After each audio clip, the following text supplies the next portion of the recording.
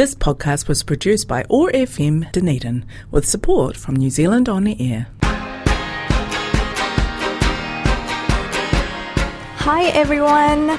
Thanks for tuning in to Thoughts and Talks with Thishni. All these episodes are loaded each Tuesday to Spotify, Apple Podcasts and Google Podcasts under the name of Thoughts and Talks with Thishni. So check those out if you've missed a couple. Anyway, back to today's episode. My guest today is actually from overseas.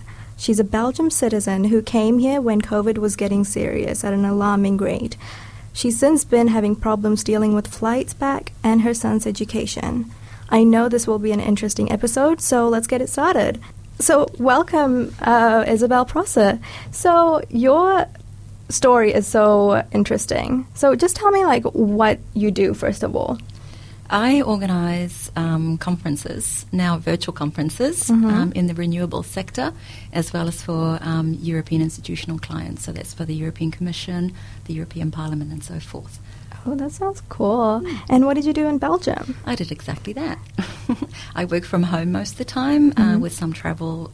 We used to have travel, but most of the time I'm just working from home or going into a studio to pre-record and organise the events. Cool. That sounds cool. And you like it? I love it. It's just so varied. Yeah. Yeah. Anyway, you've been a citizen in Belgium for 16 years. 16 years, is it right? No, I was originally born in Belgium and we immigrated to New Zealand when I was 11 and I went back to Belgium on holiday 16 years ago and have been living over there for the last 16 years. So I'm what you call a Belgo-Kiwi. Oh, cool. And what made you decide to move to Belgium? I went back on holiday. I felt like I had an events business in Christchurch doing a lot of work for the City Council and Vodafone New Zealand and felt like I wanted to reassess where things were at with work. And so I thought, I'm going to take myself to Europe. Yeah. I guess that was the first time I did my OE. And I decided to stay for a while, yeah. Why did you stay? I ended up meeting somebody at the time. Oh, that's cute.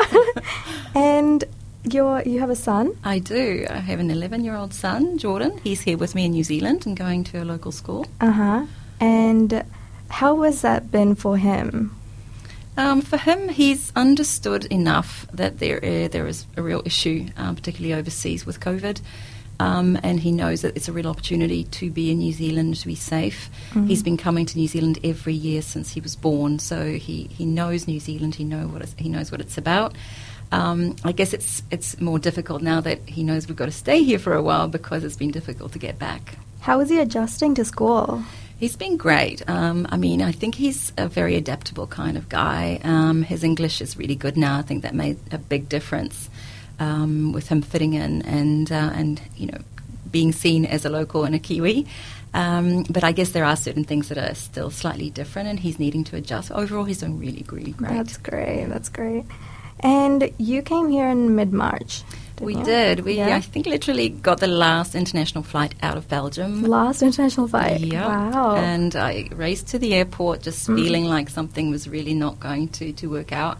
And got on that last flight out with Emirates and literally purchased my ticket over the counter, which I've never done in my life, even though I've done a lot of travel, and they looked at each other as though to say, is she going to make it home? Because they were literally closing the borders one country after another around that period. And so we thought we could get stuck in Dubai, we could get stuck in Sydney, but we need to give it a go. We wanted to come home. Yeah. And did you have to quarantine?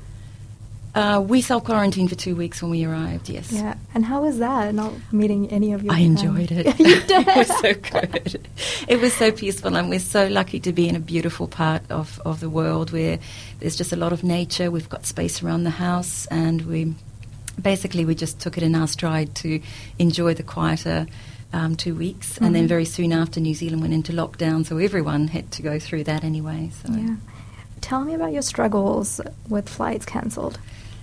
Look, I'm seeing it as a bittersweet experience because obviously I'm recognising how very fortunate we are to still be in New Zealand amidst what's going on overseas. There is the reality that we thought we'd only be here for a couple of months just to get over this little flu that was going around, and now it's obviously known to be a much bigger deal. And where the struggle is I think the lack of transparency that's come from the airline insofar as there have been several cancellations that are just pushed to us through email, and very impersonal emails, with no information as to why it's been cancelled. So I think for me it's a question of, well, why is it cancelled and what can we do about it? And it's taken quite some effort to get to the bottom of it. Altogether we've had 7 cancelled flights, and the next available flight to head back is 29th of March. So it'll be over a year since we left. Mm-hmm. Wow. 1 whole year. Mm-hmm. That's crazy. Yeah. Are you, do you feel uncertain going back? I feel uncertain insofar as I feel so much safer here, and I feel that the mentality of the people are so much more positive. What I'm seeing overseas, there's a lot of unrest because of how the pandemic has been handled, and that doesn't comfort me as a mother to be going back with a child amidst a mentality that to me is quite a lot more negative than what I'd like to live amongst. Yeah. And you said you've been looking at a few Facebook groups and social media groups for people like you. Can you tell me about that? Sure. When we first started getting these cancellations one after the other, I just thought, this is crazy. There must be ways, of course. And I think if we were a straightforward tourist coming over from Belgium with only Belgian citizenship, we probably could have pleaded to the embassy or consulate to really help us to get back. But we weren't in that situation. We'd willingly, come to New Zealand to get away from the pandemic over there, and I have every right to live here as a permanent resident, and most of my family are Kiwis, and so is my partner. And so we're not in that same situation of desperation, and therefore I started reaching out to people who may have been in a similar situation of, well, how come, there are so many of us still stuck here? And we're talking tens of thousands from what I know now.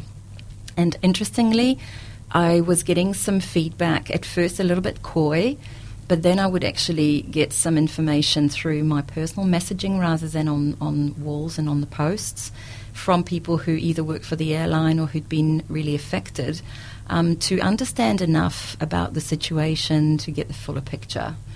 And what I can understand is happening is that there are fewer flights, although there are still about 10 to 12 international flights that can potentially get us back somewhere near Europe.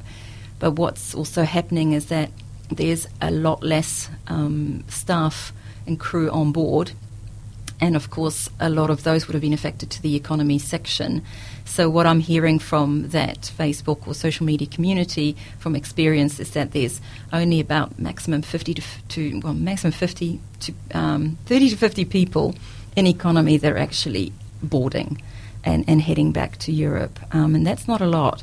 And when I started looking at the statistics of people coming into New Zealand and leaving New Zealand, I was gobsmacked to see that some days there are only about 16 people leaving New Zealand. I mean, that's so few. The most leaving New Zealand sits at about 800. That's only 2 Boeings full. Yet there are still about 10 to 12 planes leaving every day. So that got me thinking, what is happening? So it stacked up the fact that there were a lot less economy seats available, and also the fact that airlines needing to make it work financially are actually pushing customers like myself to upgrade and pay business class tickets and first class tickets. And so what I am hearing is that those who are managing to leave New Zealand right now, because they've got a business class or first class ticket. And so we're not in that particular position, and I even think that in principle it would be very difficult for me to hand over that kind of money when we've got a perfectly good ticket that was given to or bought to get us in and out of Christchurch. And so I've tried to negotiate with the airline. I've said to them, look, we see that you've got flights coming out of Auckland. Do you think you could do something? Well, sure, we could get you potentially on a flight to Auckland, but you'd still have to pay for the upgrade, and you'd have to pay for your way to get to Auckland. Now, that doesn't sit so well with me because there are still so many hurdles to get through. What if they still bump us off 2 hours before the flight, which they can do? We would have bought ourselves our seats to Auckland. And then what? Also marred with the fact that Emirates brought in extra measures insofar as we had to get tested within 96 hours of flying at our expense. It's about $200 to get that test if you're wanting it for travelling purposes. Again, you get the test done and then you get, bumped off. You have to start all over again the following week. To me, there were just too many risks involved in us taking that responsibility where, from the onset, I still think that we've purchased a ticket with Emirates. They need to take ownership of getting us back. Yeah, oh my goodness, wow. And what about your son? Because he was born in Belgium. Is he a citizen now in Belgium? Is there a work visa or like student visa? Or? So he is over here on a visitor's visa. Visitor visa, yeah. And so he came in with a visitor's visa, and that granted him the first 3 months. And after that, recognising that a lot of people were here and unable to fly out, there was an extension till the 25th of September. And as we got closer to that date, I saw no signs of any communication coming back from Immigration New Zealand, and I realised they were super inundated with a lot of requests. But still, I think it was 3 weeks before the deadline, I started feeling uneasy about waiting until the last minute to do something about it. And so I went ahead and tried to apply for a student visa, only to be told you haven't quite applied under the right category because there are different categories for the student visa.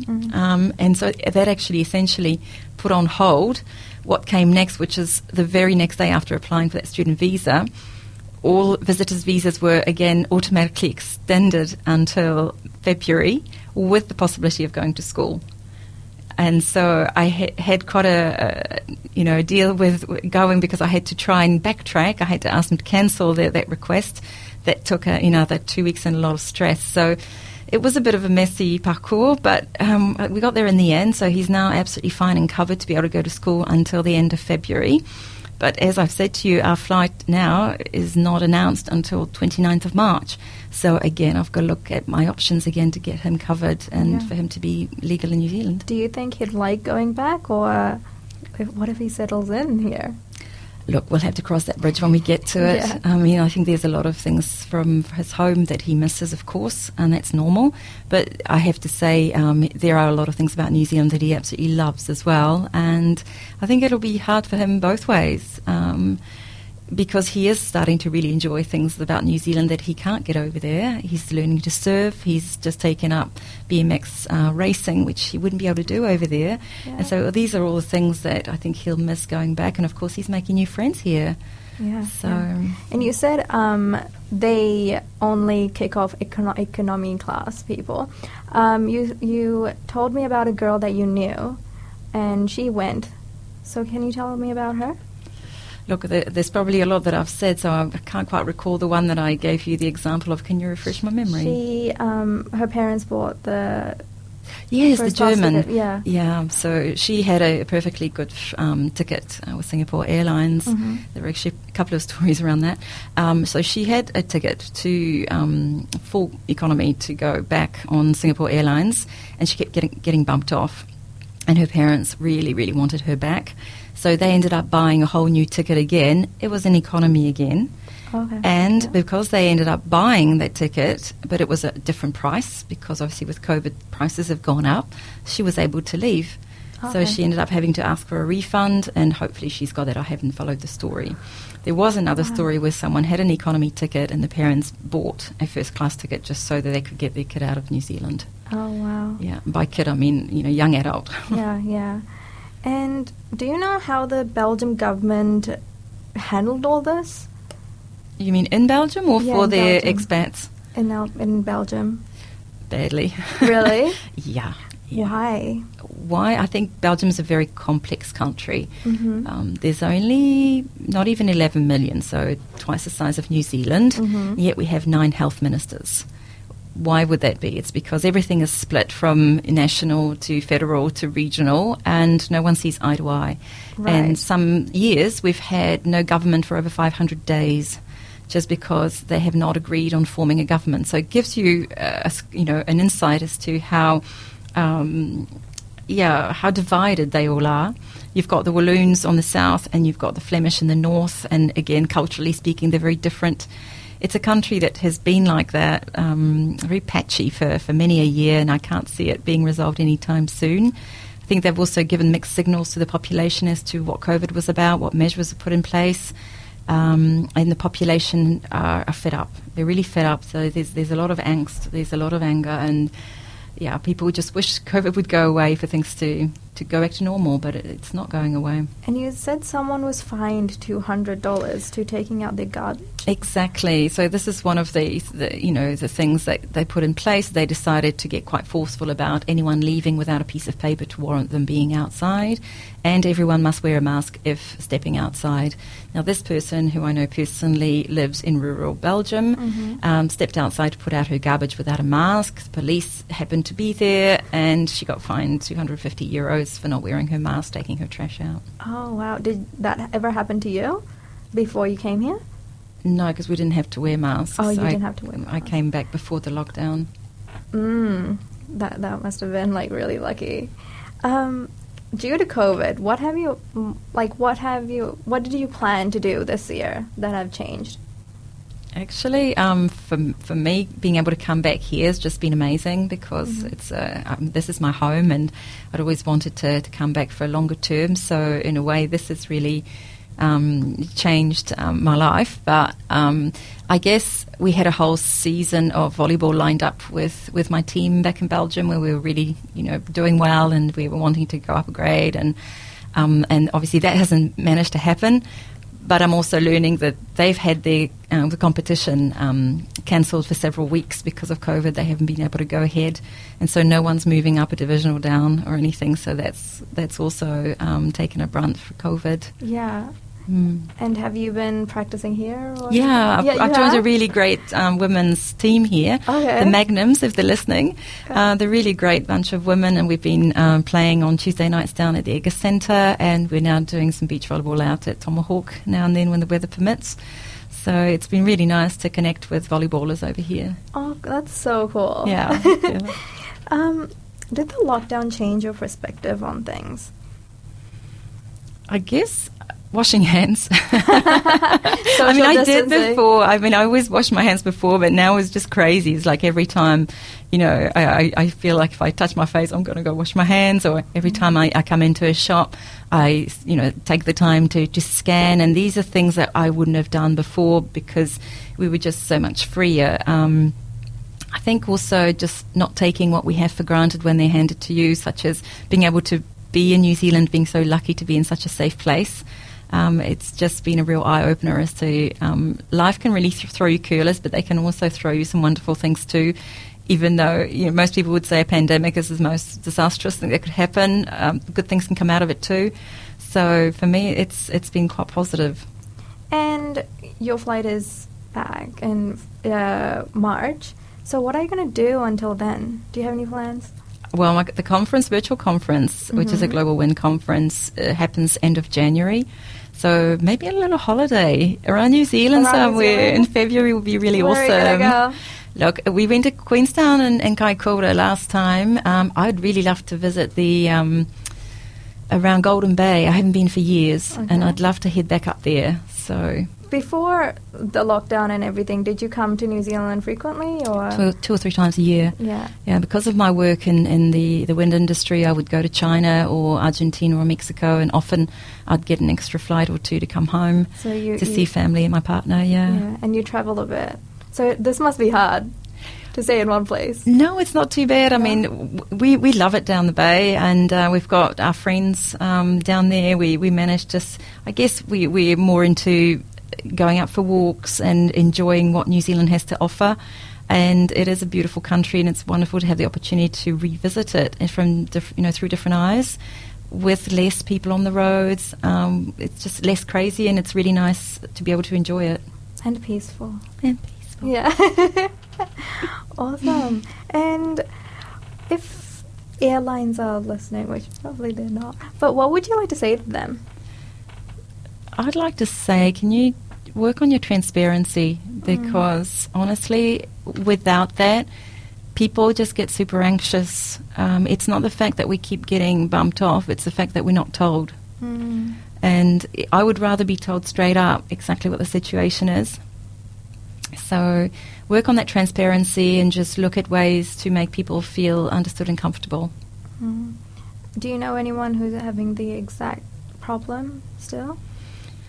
Not yet, but I suspect I have a few friends that are, their contracts are about to end and they will have to look at ways to head home, and they will probably have to go through the same situation as myself. Yeah. And for others, like if they don't have money, like how are they surviving? You mean being here in New Zealand? Yeah. Look, I don't know. I've not been following that side of the narrative. I suspect it's very tough. I suspect it's tough, and but I also know how generous Kiwis are, and I think hang in there, try and do the best, and ask for help if you need it. Yeah. I think that's all. Thank you so much. This was welcome, really Thishni. Interesting. So interesting. I didn't know how many people were affected by this until I talked to you. And yeah, I looked at the social media pages too, which is so heartbreaking to see everyone. And people who were like planning their weddings and birthdays and graduations and everything. So Indeed. and we think it was hard for us, but not as much as There's always other someone people. worse off, right? Yeah. Thank you so much, Well, thank Isabelle. you for your time today, Thishni. Thank you for your time. And that is, folks. So thank you for listening. And for now, goodbye.